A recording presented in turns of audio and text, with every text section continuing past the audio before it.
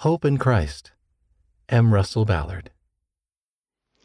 Brothers and sisters, this Easter time, we focus on the glorious resurrection of our Lord and Savior, Jesus Christ. We remember his loving invitation to come unto me, all ye that labor and are heavy laden, and I will give you rest. Take my yoke upon you and learn of me, for I am meek and lowly in heart, and ye shall find rest unto your souls. For my yoke is easy and my burden is light.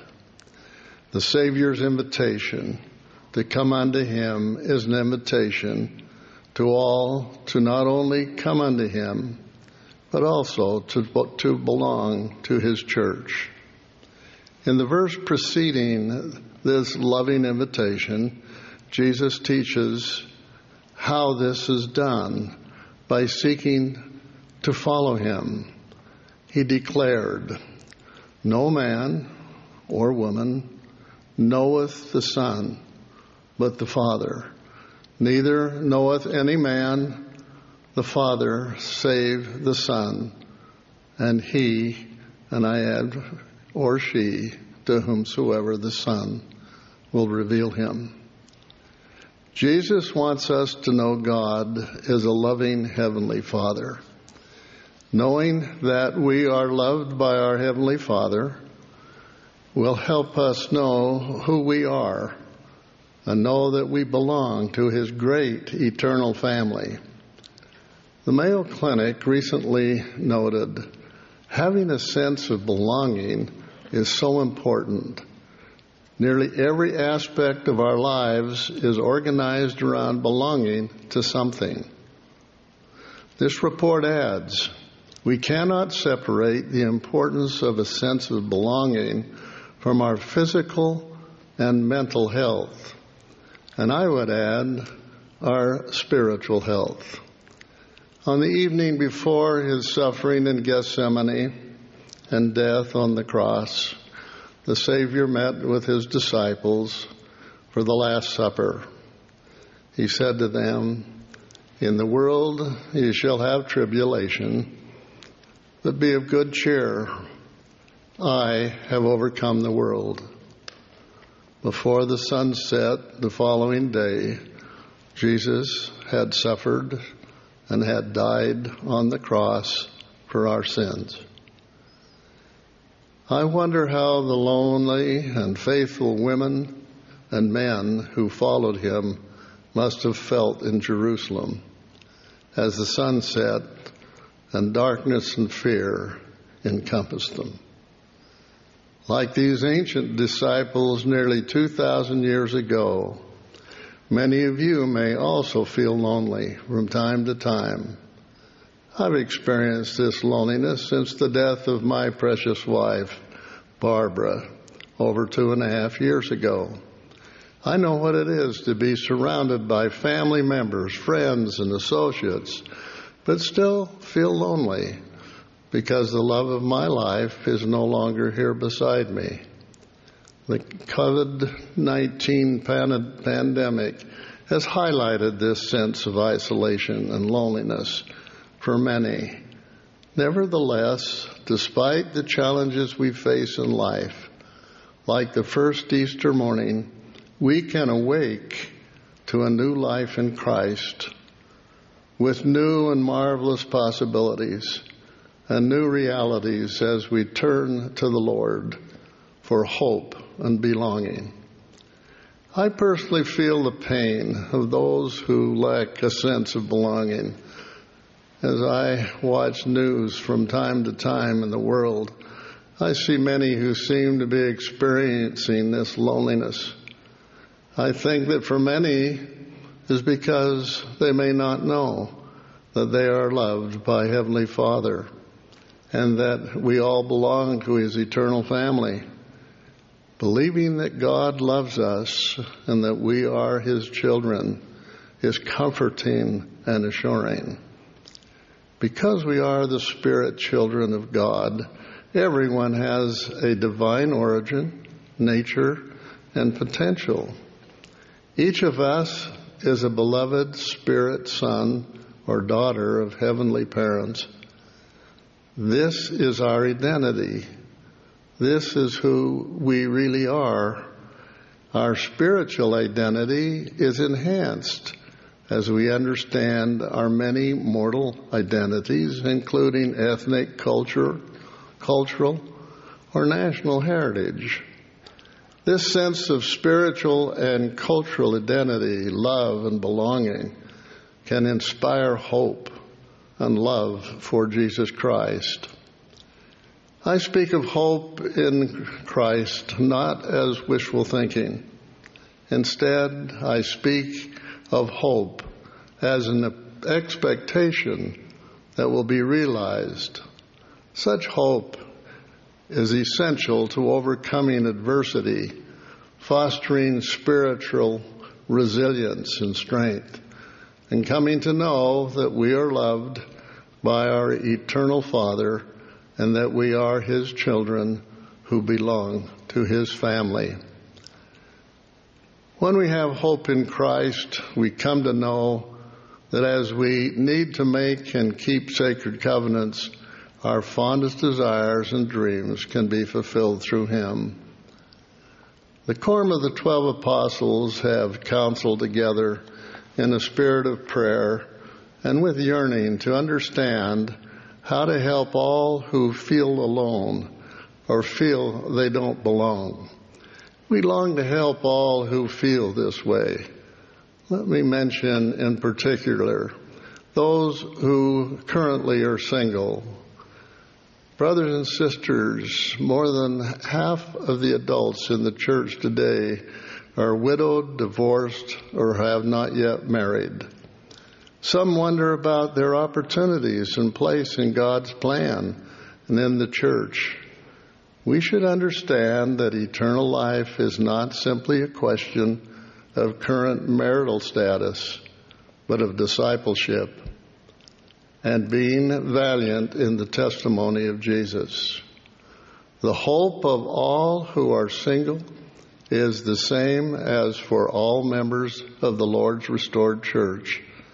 Access to the grace of Christ through obedience to the laws and ordinances of the gospel. May I suggest that there are some important principles we need to understand. First, Scriptures and latter-day prophets confirm that everyone who is faithful in keeping covenants will have the opportunity for exaltation. President Russell M. Nelson taught, "In the Lord's own way and time, no blessing will be withheld from His faithful saints. The Lord will judge and reward each individual according to heartfelt desire as well as deed." Second, precise time and manner in which the blessings of exaltation are to be bestowed have not yet been revealed, but they are nonetheless assured. President Dallin H. Oaks explained that some of the circumstances of mortality will be set right in the millennium, which is the time for fulfilling all that is incomplete in the great plan of happiness for all of our Father's worthy children. Now, that doesn't mean that every blessing is deferred until the millennium. Some have already been received, and others will continue to be received until that day. Third, waiting upon the Lord implies continued obedience and spiritual progress towards Him.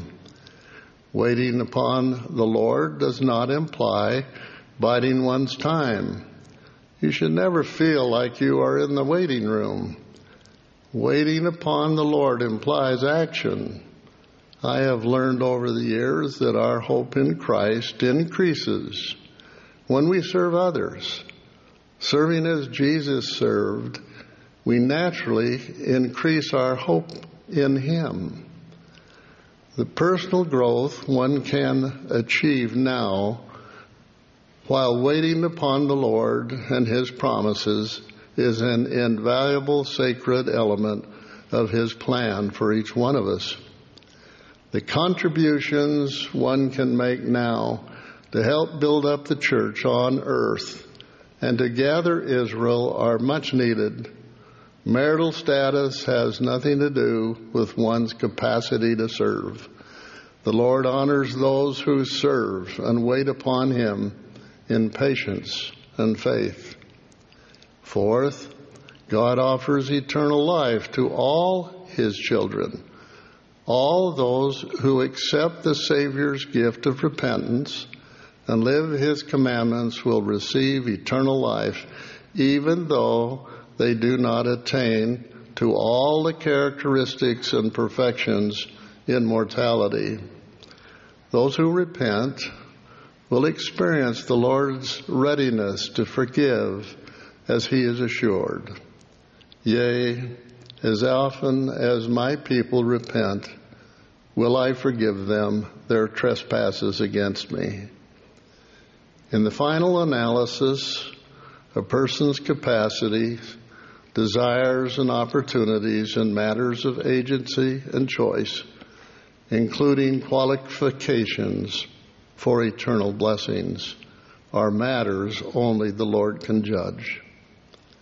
Fifth, our confidence in these assurances is rooted in our faith in Jesus Christ, by whose grace all things pertaining to mortality are set right. All promised blessings are made possible through Him, who by His atonement descended below all things and has overcome the world. He hath sat down on the right hand of God, the claim of the Father, His rights of mercy, which He hath upon the children of men. Wherefore He advocateth the cause of the children of men.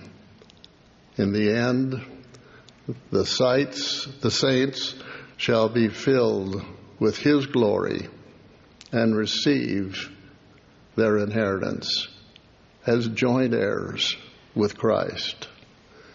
Our desire is that these principles will help all have increased hope in Christ and feel the sense of belonging. Never forget that you are a child of God, our eternal Father, now and forever. He loves you. And the church wants and needs you. Yes, we need you. We need your voices, talents, skills, goodness, and righteousness. For many years, we have talked about young single adults, and adults. Those designations can be administratively helpful at times, but can inadvertently change how we perceive others. Is there a way to avoid this human tendency that can separate us one from another? President Nelson asked that we refer to ourselves as members of the Church of Jesus Christ of Latter-day Saints. That seems to cover all of us, doesn't it? The gospel of Jesus Christ has the power to unite us. We are ultimately more alike than we are different as members of God's family. We are truly brothers and sisters. Paul stated, "And God hath made of one blood all nations of men, for to dwell on the face of the earth." To you stake presidents, bishops, and quorum and sister leaders, I ask you to consider every member of your stake, ward, quorum, or organization as members who can contribute and serve in callings and participate in many ways. Every member in our quorums, organizations, wards, and stakes has God-given gifts and talents that can help build up His kingdom now. Let us call upon our members who are single to serve, lift, and teach. Disregard old notions and ideas that have sometimes unintentionally contributed to their feelings of loneliness and that they do not belong or cannot serve. I bear my witness on this Easter weekend of our Savior Jesus Christ and the eternal hope He gives me and all who believe in His name. And I bear this testimony humbly in His sacred name, even Jesus Christ. Amen.